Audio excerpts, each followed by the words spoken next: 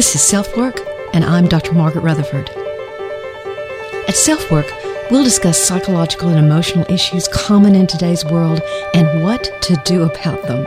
I'm Dr. Margaret, and SelfWork is taking just a few minutes today for you. Hello and welcome back to SelfWork. What you just heard was my very first podcast episode intro, recorded back in October of 2016. Wow, I can remember being so nervous, and I was enunciating very carefully, which I probably should do now. Anyway, welcome to this 4th anniversary show of SelfWork. We just celebrated 200 episodes a couple of weeks ago, and now this is the 4th anniversary this week. So glad you're here. When I started, I really wanted to reach out to several different groups. Those of you who might already be interested in emotional or psychological issues, maybe you're even in therapy and just want another perspective. To those of you who've just been diagnosed with depression or anxiety and are looking for some answers. Or even those of you who might feel like you'd never darken the door of a therapist, but you're just curious enough to listen to a podcast. So welcome all of you to SelfWork. I was reading reports on Hurricane Delta this morning and saw one Louisiana man's plea. Don't forget us.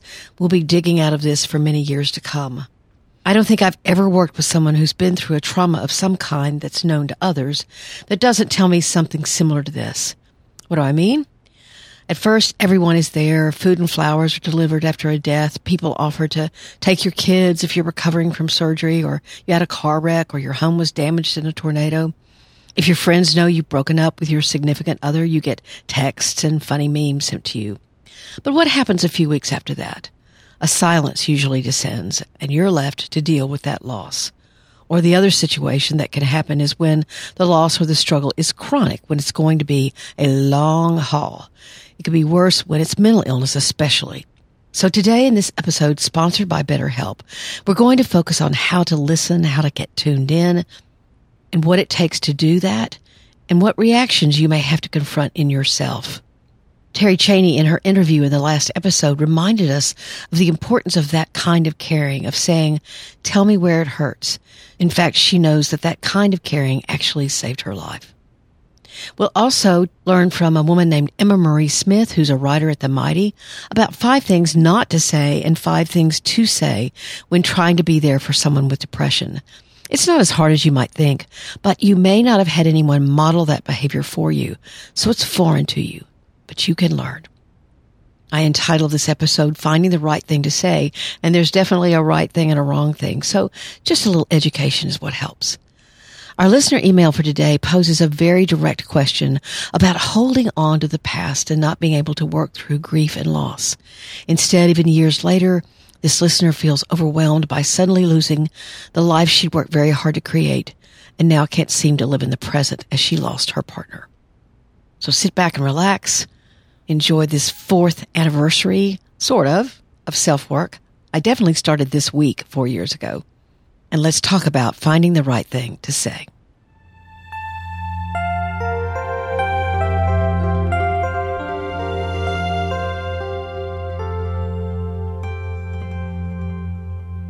Most of us like to fix things. A leaky faucet that no longer drips, the tree that looked as if it might die is brought slowly back through careful choices.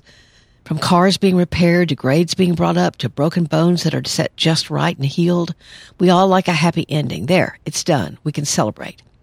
Certainly the pandemic is challenging that thinking, as it seems that it's going to take time and incredible patience to deal with this life-threatening airborne illness. But this isn't an episode on the pandemic.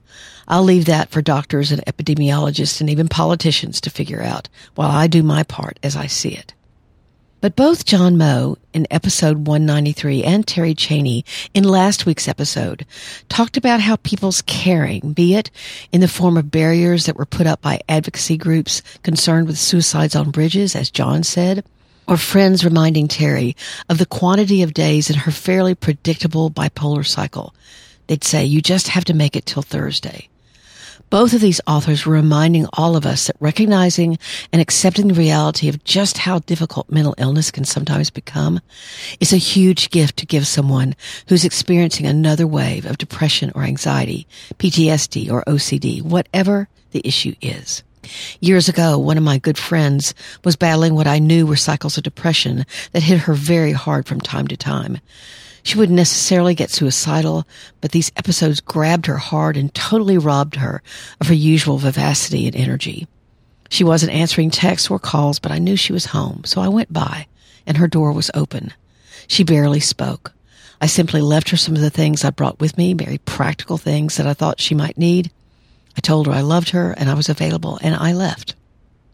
She later in front of me would tell other people that she couldn't believe that I'd do that and what it had meant to her. It was a little embarrassing, but it proved to me that doing nothing, allowing some loved one's darkness to stop you from reaching out, however minimally, was and is the wrong thing to do. The right thing is to do something, to act, to reach out. I've asked myself many times as a therapist after hearing over and over how people know that a loss is concerned, so they say something to try to fix it, or worse yet, they say nothing at all. So what's going on? What keeps the silence going? What are people scared of that they'll find out or have to deal with if they ask? Or should I say, what are we all scared of? Because I do think it all boils down to fear. When my parents died within 1 week of each other back in 2007, the rest of my family and I heard a lot of those stupid things I was mentioning. Mostly things that fixed it, like they must have loved each other so much they couldn't live without the other. That sounds nice, perhaps, and they did love each other, but really?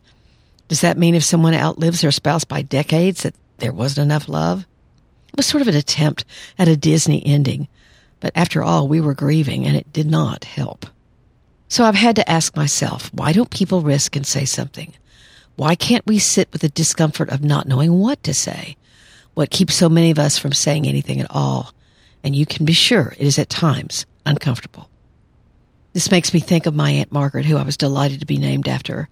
I was in my 20s when she'd been diagnosed with terminal lung cancer. She was a non-smoker who lived with a chain smoker. She dressed every day, as long as she could, by my memory at least, and welcomed visitors with the grace and good humor she'd always possessed. She asked me one afternoon, "Margaret, would you please come over and talk to me about what's really going on with you?" I said yes, but was curious about the question. And she explained, "People don't want to talk to me about good things because I'm dying, and people won't say anything negative because I'm dying. I don't feel like me anymore." So, of course, when someone you choose to check in with is sad or despairing or crying or mad or dying, you bet it can be hard. But you have to face your own fear, I think. What's that fear about? It's not only fear that you'll stick your foot in your mouth. I've decided that it's because of another kind of fear. Fear that your own life will get out of control, or the life of someone you love. That something can't be fixed, or at least fixed easily. And that scares us. So we sometimes choose not to remember or connect in any real way. How many of you, when you hear someone got cancer or the virus or their kids started doing drugs, how many of you start to ask questions about them? Were they smokers? Did they go out to a party? Was she hanging with the wrong crowd? We want to reassure ourselves that our lives are different. That couldn't happen to me or to our kid. It's denial. It's avoidance. It's plain old fear. And facing that fear can be so important. Because if you do, you'll be able to stay tuned in. And if you're tuned in, you'll be forgiven for saying something stupid because you're there and it's obvious you care. Before you think I'm not guilty of this, let me reassure you that I can certainly remember times that I also shrank from that choice. So this is something that just because I'm a therapist, I still have to remember and work on myself. So let's talk about what you can say when someone you know is battling depression. But before that, here's a special message from BetterHelp about what they have to offer and how you can save some money.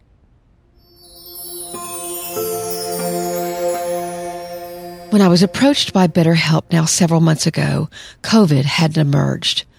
And I'd maybe conducted a handful of telehealth sessions, mostly when someone was sick and couldn't make it into the office. Now, 5 months later, I'm even more of a believer in telehealth. It took some getting used to, but actually, clients sometimes seem more relaxed. It fits better into their schedule. And although many have told me they miss seeing me in person, it's still been a very fulfilling relationship. I've even started new patients, and they've told me they had positive experiences, so we've never actually met in person. BetterHelp is rated the #1 online therapy service that's available to you wherever you live. Confidential and highly personalized, it's much less expensive than normal talk therapy. You can text, have video chats, or just talk on the phone. You outline what you're looking for, and BetterHelp suggests several therapist options for you. If you don't seem to find a way to connect with one, they'll ask you more about what you're looking for and then suggest others. I, of course, tried it out before I was going to recommend it to you, and the 2 therapists I had sessions with listened well and made great suggestions for me, and one said, actually, I might make myself. I talked about my own panic disorder and a very scary situation I'd been through, and they were caring and thoughtful. And I was amazed at how easy it was to get in touch with them to make time changes, for example.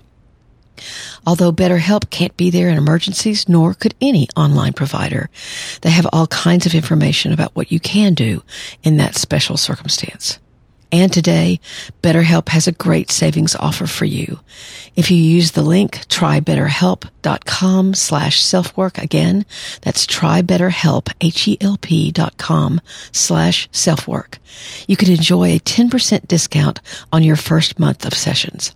After 5 months of seeing how people relate to telehealth, I'd highly recommend it. If SelfWork has helped you, maybe BetterHelp can give you an even more personal experience with therapy.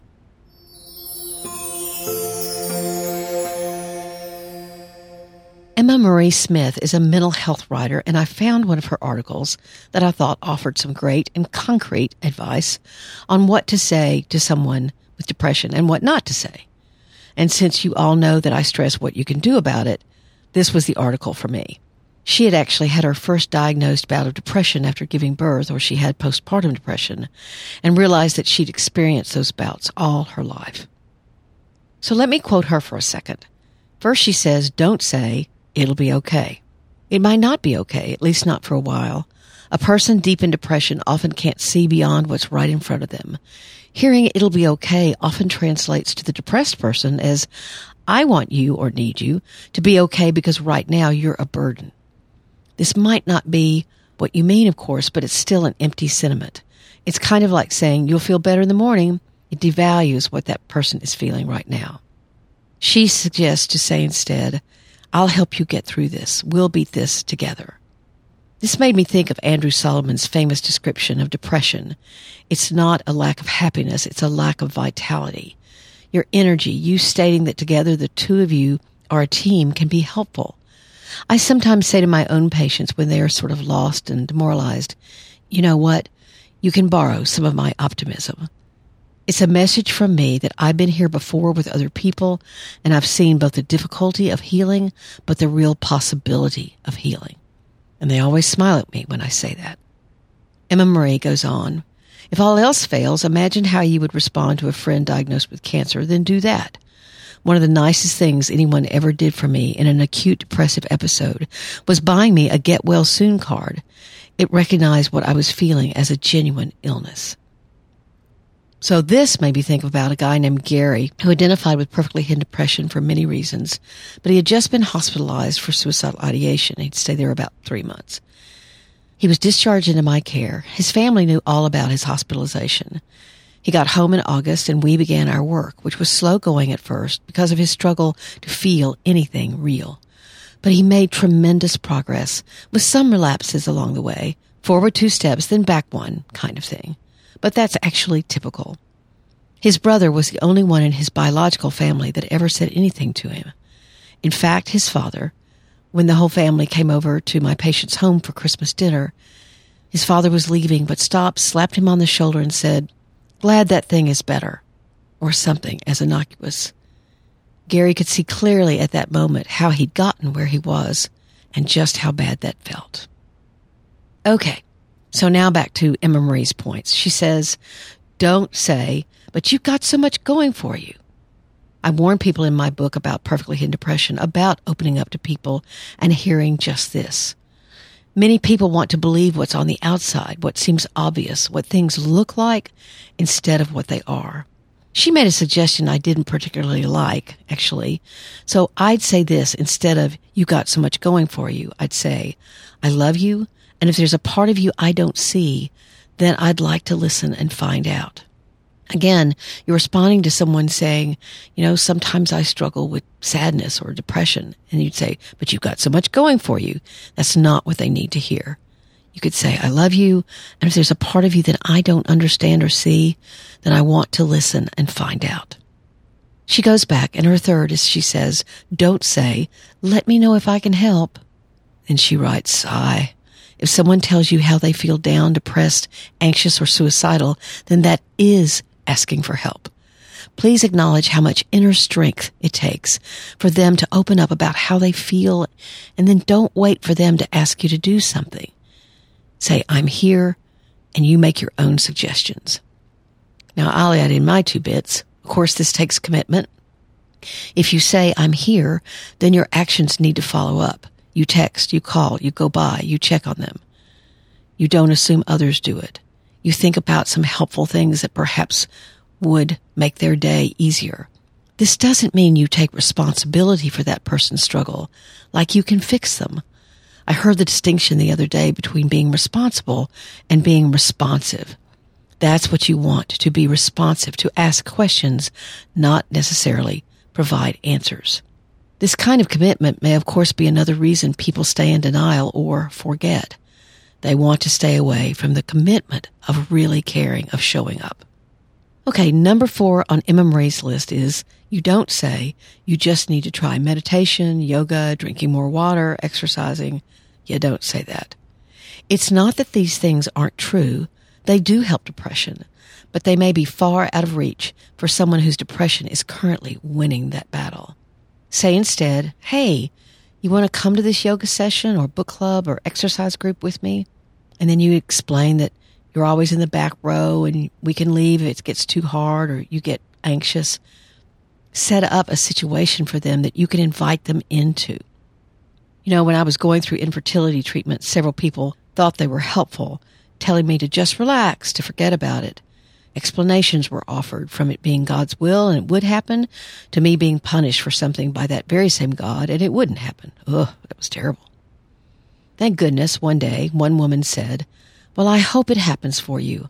I can see how you're doing everything in your power, and it must be difficult. I could have kissed her. It just felt so empowering. And she wasn't telling me what to do. She was telling me she could see how hard I was trying. Here's number 5, and this is a huge no-no. You don't say, it's all in your head. This in general is the thing that's not only untrue, but very damaging. Depression isn't a choice. It has mental, emotional, and physical traits. We are only now beginning to understand what may be happening physiologically with depression, inflammation, gut issues. There's research into the opioid receptors. I definitely suggest episodes 142 and 143 that go into this research in depth.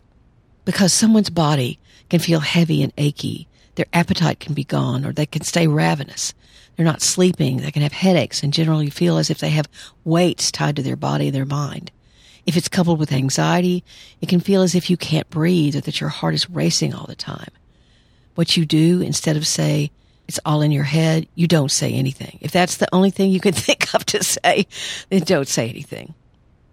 I hope these concrete suggestions will help you to find the right thing to say. But again, I'll stress that more important than the right thing being said is that you're present with whoever you're trying to help. Non-judgmentally, responsive, listening, helping where you can, and supporting them along the way to get the help and treatment they need. Depression is hard to watch. You can feel helpless to help, but just being there can help. Your consistency, your caring can matter so much.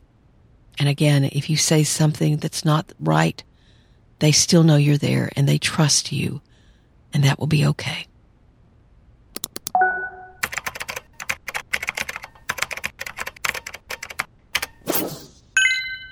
Our listener email today is very poignant, and her last question of, what is wrong with me, struck my heart. I met my partner 25 years ago. He had lots of issues stemming mainly from childhood abuse. By the time I met him, he considered himself damaged goods and couldn't understand why I would want to be with someone so unreliable, addicted to drinking and smoking. I told him I loved him and wanted to help him. He accepted. We spent the next 16 years in turmoil, patiently dealing with his addiction, his depression, his physical ailments, his low self-esteem, etc. Personally, I asked for nothing in return, but was elated that he wanted to start a family of his own with me. We now have a wonderful son. Life was very tough finding our way through the dark. I tried so hard to hang on. I believed he could change for the better. And just as he seemed to be flourishing, he died. Suddenly, unexpectedly, age 40. Since his death, 8 years have passed, and I changed for the worse. I live a nightmare. I'm a professional, educated person, but I can't hold down a job anymore. My family and friends abandoned me, except my child, who had to wrongly be my rock. I'm a mess. I'm stuck in my previous life, and I can't seem to get out no matter what. I've had CBT help. I meditate. I do yoga. I go for walks. What's the matter with me? The first idea that came to me, so maybe the best, is that this listener's main concept of herself is as a helper. Some people might call that a schema or a conceptual identity that organizes your way of being. Some of us are helpers, some are leaders, some are challengers, some are teachers or healers. And when you can no longer be, or you aren't anymore the way you were, you can feel very lost.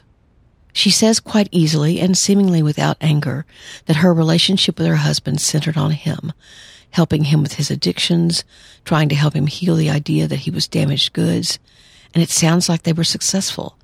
And then the time to enjoy the efforts of all that work seemed to vanish with his death.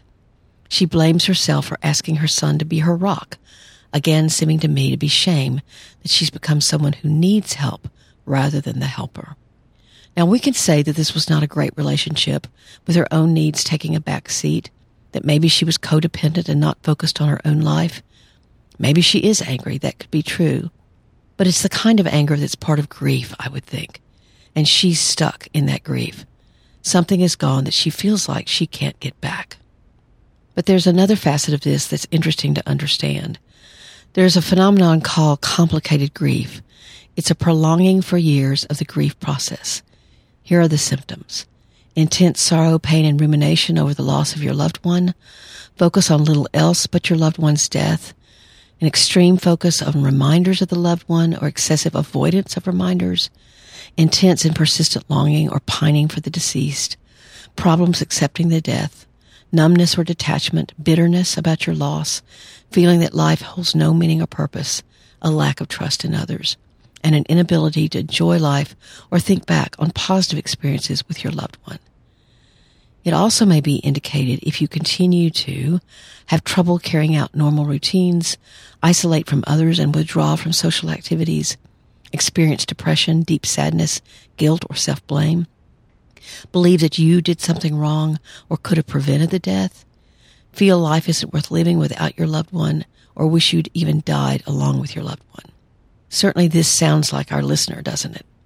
She tells us that she's done cognitive behavioral therapy, but my idea is that perhaps she needs a more emotive kind of therapy, where she forms a deeper relationship with the therapist and begins to reinterpret what those years meant. I do this kind of work all the time with people who have gotten divorced, but it can also be true after a death of a spouse.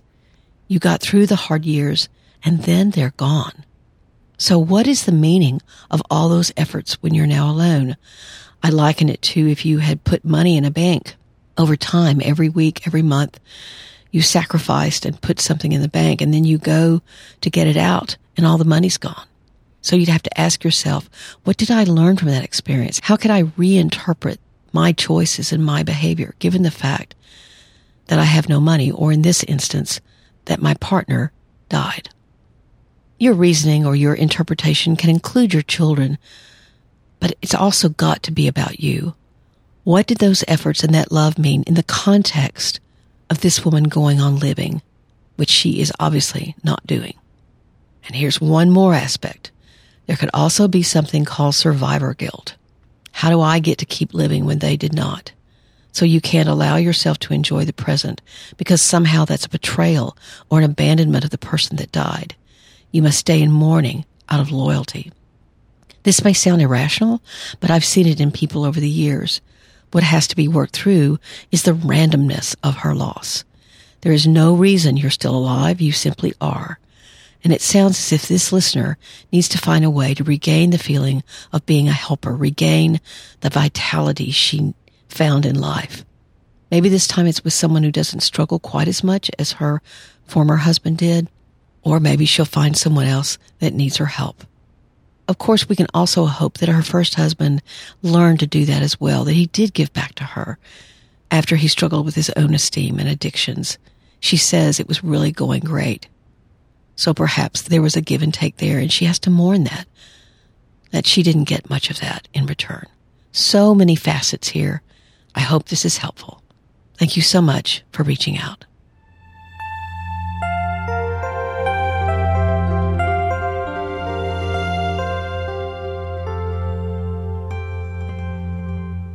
Thank you very much for being here at SelfWork today.